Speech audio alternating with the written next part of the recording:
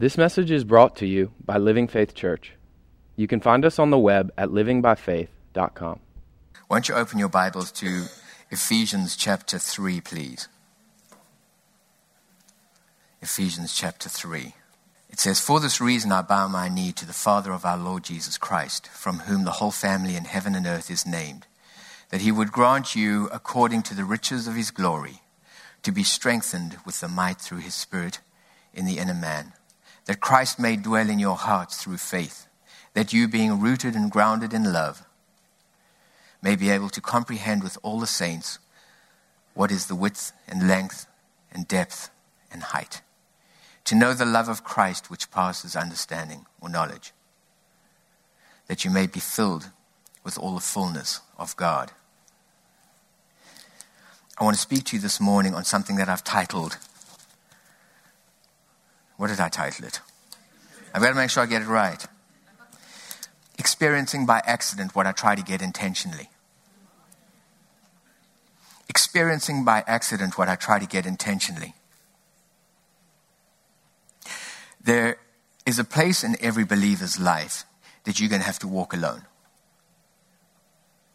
There is a place in your relationship with God that you and him are going to define that space. It doesn't matter who you are. It doesn't matter whether you're married or not. It doesn't matter whether your parents are involved in your life. It doesn't matter whether you have kids, siblings, close friends, or you're connected to the church. There is a place in your life that is reserved for you and God, and you're going to walk that space alone. You're going to give definition to what that looks like, and you're going to live from that place. And so that space becomes particularly important for us, to gain an understanding as to what does that look like. Everybody wants to have a healthy relationship with God, but we don't always walk into that space. Everybody wants to realize the blessings and the promises of God, but we don't always realize it in the context of the relationship that we have with him. I want to talk about that this morning. We have an interesting president. President Trump. President Trump. The thing about President Trump is this. Everybody has an opinion. Everybody has an opinion.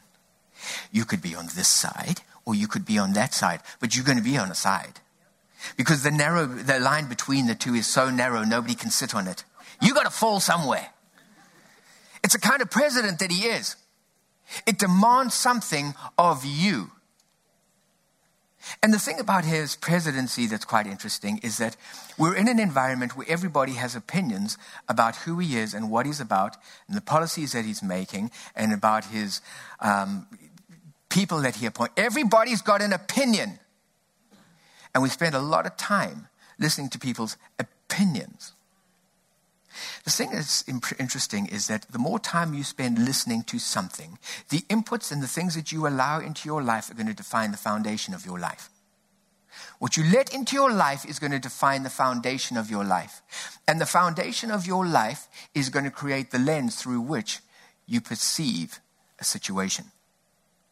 He puts a new policy in place, and depending on who you ask, you're going to get a view. Somebody is going to say to you, it's terrible, it's another awful example of how dreadful he is, and he's a racist, and he's a hate monger, and he's all the rest of it, and it's just another classic example. And you're going to speak to somebody else, and they're going to say, what a fabulous policy. That was the best thing he could have done. It was wonderful. You know what it's going to do? It's going to do this, and it's going to put that in place, and it's going to create it. It's the same policy. The policy didn't change. The policy remained constant. But the way two people saw it was completely different. The lens that we used to view a policy with shifted the way that we saw it. And as a result of it, our interpretation of that will lead us to an opinion about it and how we move forward with that. It's the same thing with the things of God.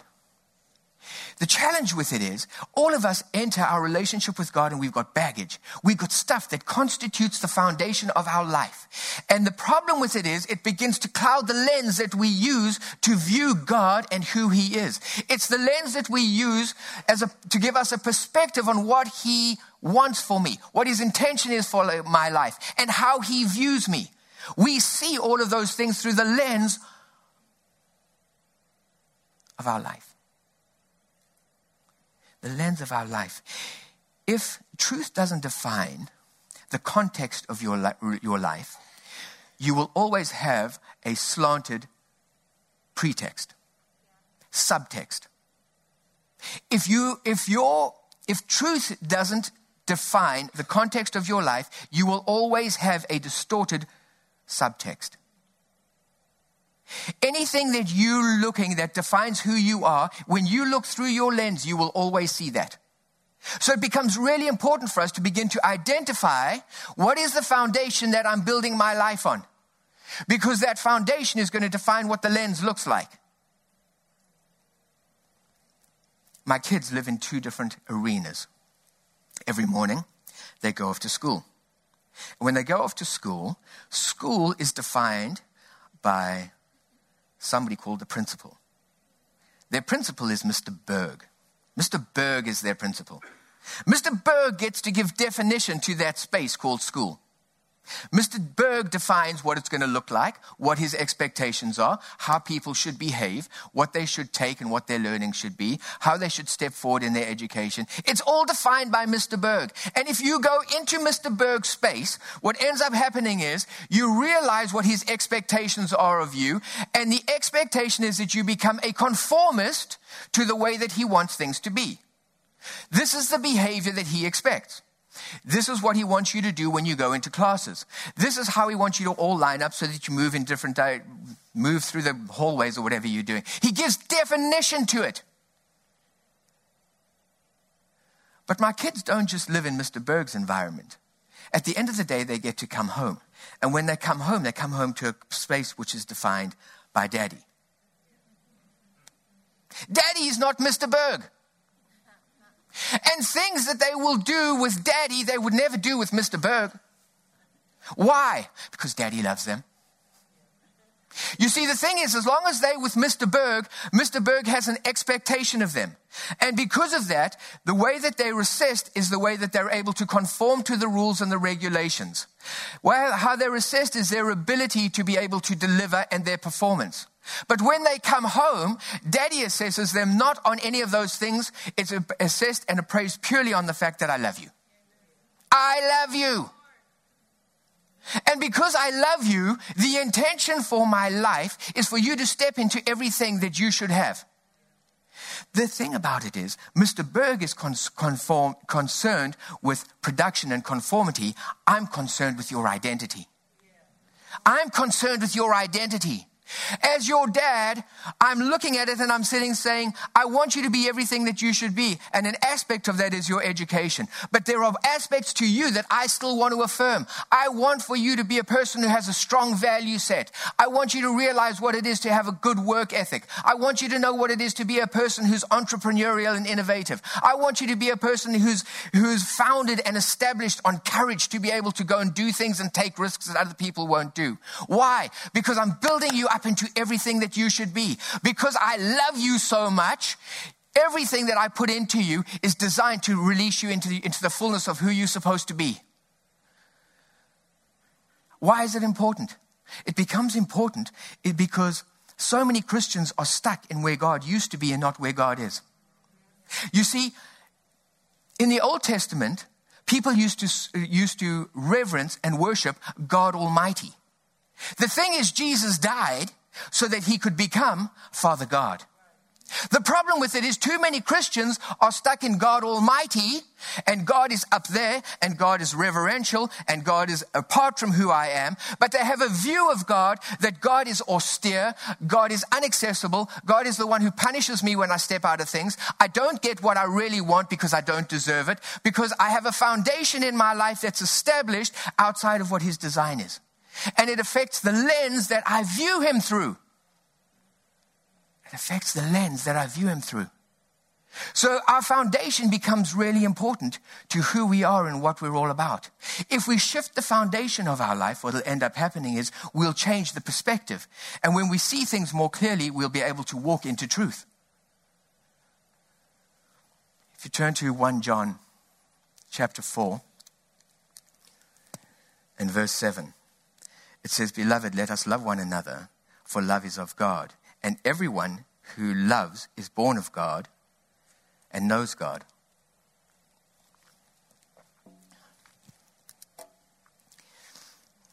Love one another because love is of God. Love is of God. What it's really saying is this. God is the source of love. Love originates in God. What it's saying is, it's giving us an idea and an understanding as to the nature of who God is. God is love, period. A lot of Christians don't see God as love. They don't view him that way. They view God in different ways. They view God as austere, as the punisher, as the one who only gives me when I deserve something. They see God as Mr. Berg. They don't see God as Daddy. So we have a different perspective of who God is and our expectations. It says love originates in him. What it's saying is that defines who he is. It is his nature. Period. If you look at Galatians chapter 5, it becomes an important scripture for us because the problem with it is some people have grown up in environments that were not healthy. And so their perspective and their image of what father is something which is distorted. And so when you talk about a father who loves, their reference point is not healthy. So God says, I'll tell you what I'm going to do. I'm going to give you a little bit of definition as to what love is. And Galatians chapter 5 verse 22 says, but the fruit of the Spirit, it's not the fruit of the Spirit is love. The better translation is the fruit of the Spirit of love is joy, peace, long-suffering, kindness, goodness, faithfulness, gentleness, self-control. What is it saying? It's telling you who God is. It's telling you what God's nature is. It's giving you a definition to sit and say, that constitutes God. Anytime you are experiencing any one of those things, what you're doing is you're experiencing God. If you're not experiencing that, you're not experiencing God. When you live from a place of stress and pressure and anxiety and anger and anything that isn't defined by, you're not living from God. You're living from a separate place. That gives definition to who God is. It starts to define what he's all about. It becomes important for us because we begin to realize something about God. If God is love, what does it mean for me? You see, we should wake up every morning with an understanding and an expectation that God is good. God is good. God is goodness. I wake up in the morning and it's like, you know what? The sun is shining. It was later today, but the sun came up. The sun is shining. It's like an opportunity to step into a whole new day. What is this day going to bring with it? What an opportunity is it for God to sit and say, you know what? I want to show you my goodness because I'm good. And you know what? You're not going to get it right today. You're going to make some mistakes. And when you make mistakes, he says, but you don't have to worry about that because you know what? My loving kindness is there. I'm kind in the way that I deal with you. I'm kind in the way that I look after you. I'm kind in the way that I want to walk you into things. He's peaceful. I should be rooted in that. And he is patient. Lord knows I need patience because I've made the same mistake 100 times. And he says, it's okay. You know what? That's who I am. The fact of the matter is, I'm more interested in what your heart looks like and what the intention of your heart is than whether you made a mistake. Why? Because he has a father heart of love and patience. Every single morning we should wake up with the realization that I serve a good God. How is goodness going to express itself to me today? What is goodness going to look like in my life today? Not because you deserve it. It's because you're a child of the King. I'll tell you something even more shocking. You got the goodness of God before you even stepped into the kingdom. Before I knew you in the womb, I formed you. While you were yet a sinner, and the word is love. While I was yet a sinner, I loved you. Before you even knew God, he loved you. And there are things that happened in your life and ways that he protected you that you didn't even recognize came from God. But it was because he loves you. And all the time his love is calling you to a place to sit and say, I'm creating opportunities for you and I to have an introduction. I'm creating opportunities because at some point you and I are going to get together. At some point you're going to recognize that space where you and I can come into agreement about things. I want you to know who I am. There were times where God has provided for you that you never even asked for things. I used this example in the first service, and it's important, and I don't know what the local term is, so it just is what it is. This is an overseas term. You don't know what it is, so I'll have to describe it because I was going to ask you. But if you just talk about a person who always lands with their bum in the butter, this is one for Roger. What it's talking about is somebody who, no matter what happens to them, things work out favorably. It's not like they don't have crises. It's not like they don't have issues. It's not like there aren't things that confront them with regularity. The problem with it is it always seems to work out at the other end. Why? Because sometimes I'm more rooted in the fact that God loves me than individual things. I'm more rooted in the fact that because he loves me, he's going to do stuff for me. Because he loves me, he's going to protect me. Because he loves me, he's going to provide for me. Because he loves me, he's going to heal me. Everything stems from the fact that he loves me. He is good. He is good. He is good.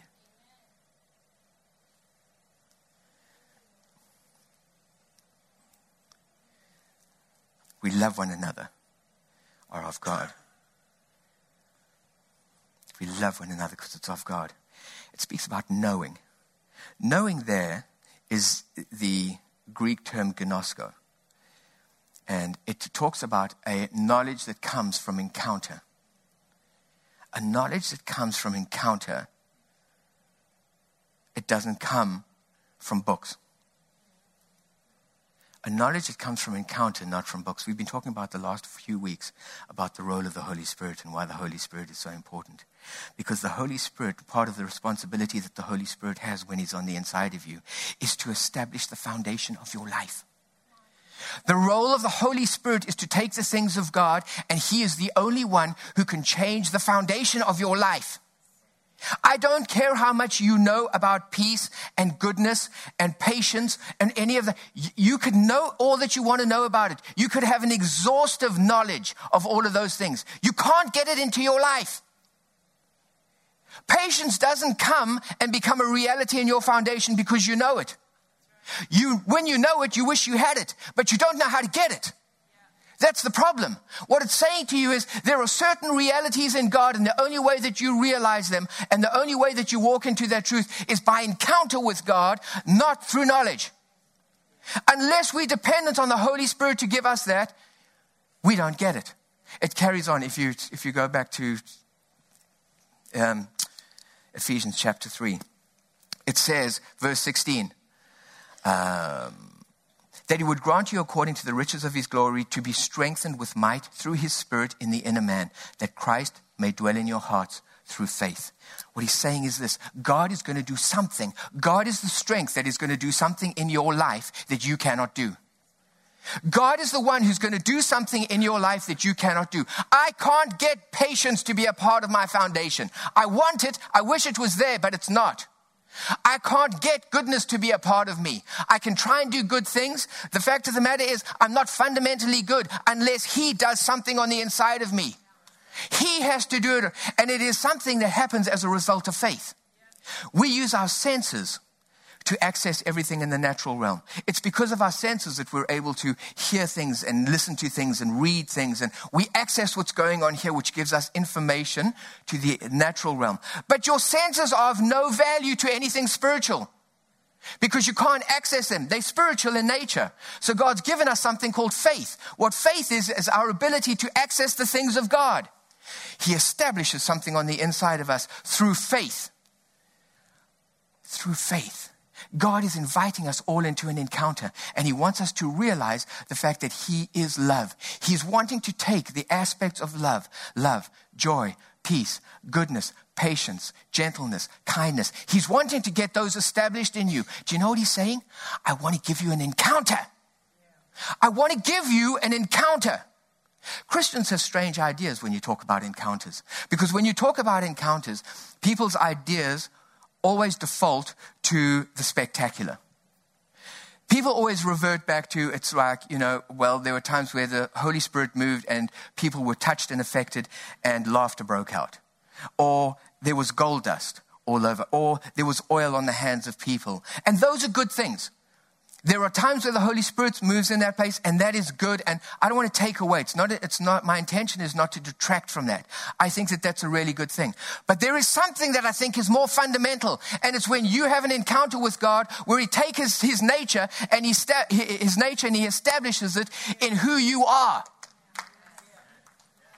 When He takes goodness and He establishes it on the inside of you, He's done something which is an encounter. And the thing about it is, you access that by faith. There may not be pyrotechnics, and there may not be writing on the wall. But you know what? We begin to live from a different paradigm. We begin to access our faith and sit and say, you know what? He who began a good work in me has done that. And I began to live in the expectation and look for it to develop in my life. And I believe that the Holy Spirit is working on the inside of me. And He's touching me, and He's changing me. And He's getting established on the inside of me. The things of God. Why? Because when He gets that established in my life, it changes the trajectory of my life. If you are a person who's living in anxiety, it's no use telling somebody you need peace. That doesn't help them. You need to have an encounter with God where God establishes peace on the inside of you, and you can live from that. It doesn't help to know it. You've got to have it established. We've got to have it established. God is calling us to places where He wants to do things in our life. He's wanting to have an encounter. Why does He want to have an encounter with us? Because when He has an encounter and He's able to take the things of Him, what He's doing is He's making you new. You are being transformed. He's changing the foundation of your life. Why is that important? Because you don't really know who I am. You've been reading me through your anxiety and your stress and your everything else. But if I get rid of the anxiety and the stress and I introduce you to peace and you start living from peace, you're going to have a different perspective on who I am. He's changing our foundation so that we can begin to truly see Him for who He is.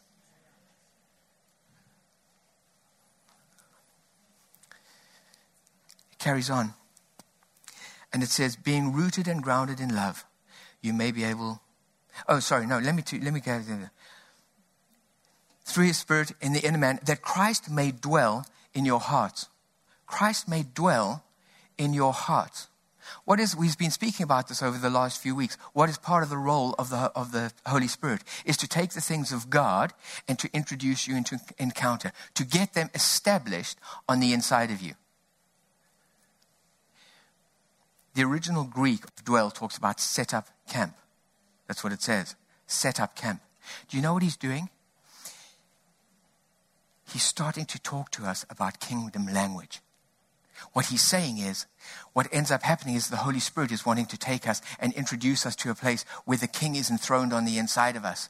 And every place that is on the inside of us, where He reigns and rules, where aspects of who He is comes in, becomes part of what the kingdom is all about. The intention of the Holy Spirit is to make the kingdom more expansive in who we are. How does He do that? Yes, maybe I own peace in your life, but what if I was to own goodness as well? What is He doing? I'm taking the things of the kingdom and I'm making them more expansive. I'm growing them. How does it happen? By faith. The kingdom is as if a man should take seed and sprinkle it and go to bed and wake up and it grows and he knows not how. What's happening? You take the things, you take the seed, you take the word of God, and what you do, you begin to meditate on it. What is meditation? Meditation gives us, it's spiritual digestion. It's spiritual digestion. You sit and you take it and you think about it. What are you doing? You're digesting it.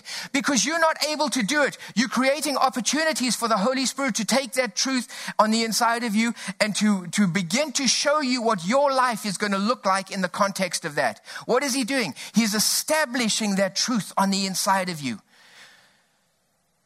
I'm not meditating on it to see what I can do. I'm meditating on it in the expectation that the greater one on the inside of me is doing something incredible with it. He's establishing on the inside of me a firm foundation of who He is and what He's all about. It becomes important because if you carry on reading further down, it says, being rooted and grounded in love, we may be able to comprehend with all the saints what is the width and length and depth and height. Being grounded in love.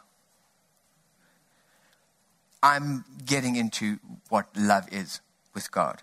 Because I've known it conceptually, but I'm beginning to explore that more and more. What does it really mean? How does love begin to define who I am? God is so awesome.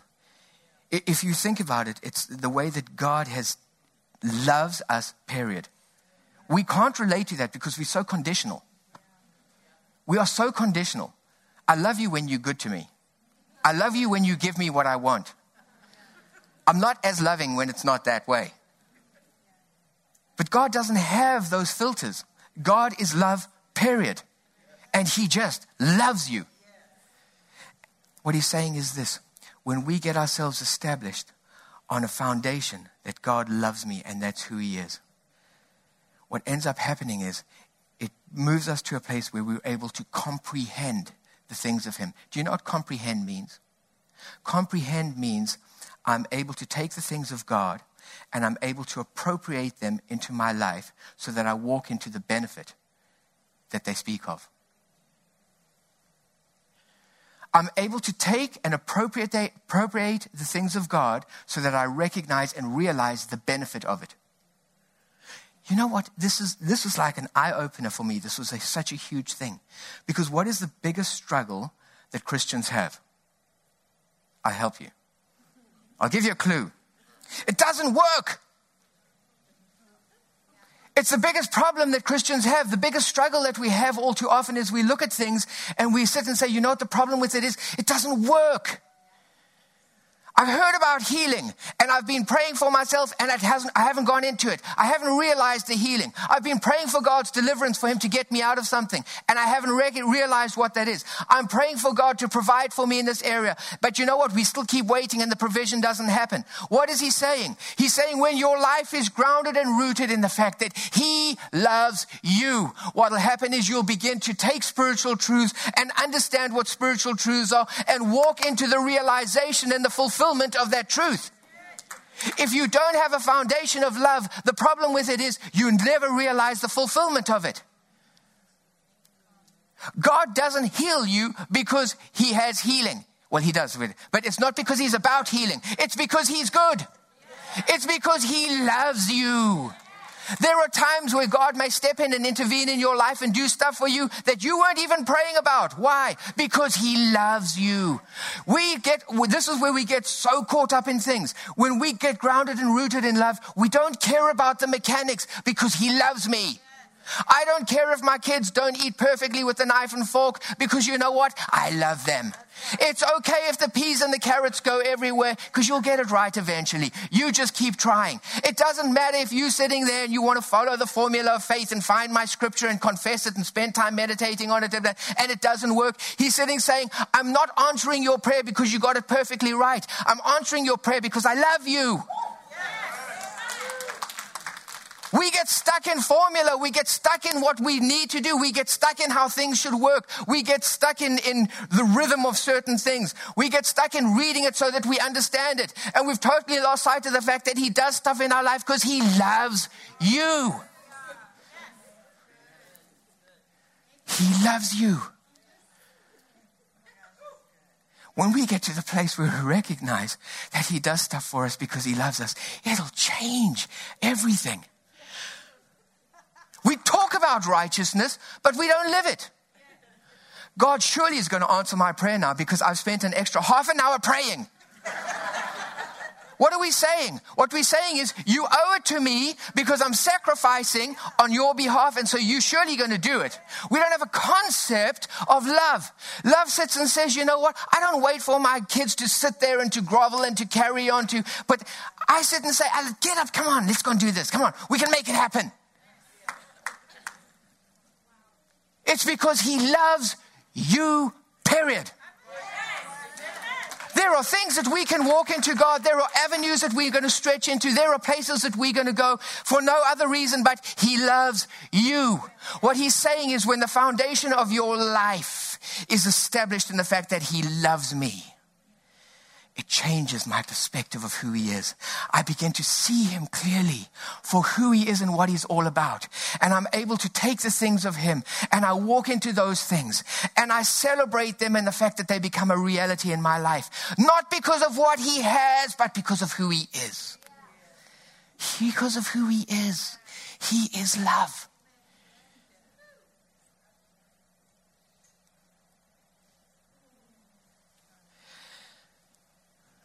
It's such an exciting venture to go down because we begin to realize that all the formulas, all the work, all the hard reading, all the slogging, all the Bible study, all ours, it's not to say that some of that stuff doesn't have place. The thing about it is none of it matters if you don't have love. That's the problem. We got all the other bits right, but there's no love.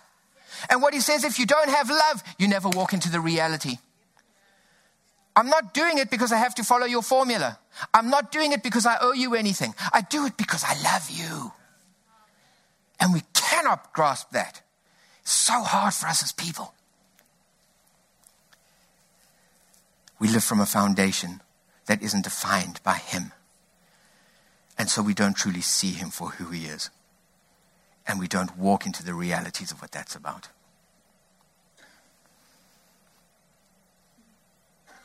Christianity is a relationship. It's about to what degree do you know and understand? To what degree are you connected with a greater one inside of us? Do you allow him to have influence and say in your life? The funny thing about it is being a dad is everything is always founded on love. It doesn't mean you get to do whatever you like. I have a responsibility as a parent. But I never act in a way that's designed to be hurtful to my kids. I may take certain things away, but it's to their benefit because they don't recognize it. There is a place in our relationship with God where we have to get to, where we are grounded and rooted in the fact that he loves me, period. Period. He is love. That's what his nature is. And love is always looking for an opportunity to express itself in who we are. He heals us because he's good. He provides for us because he's good. He blesses us because he likes us. He gives us peace because he's interested in your well-being.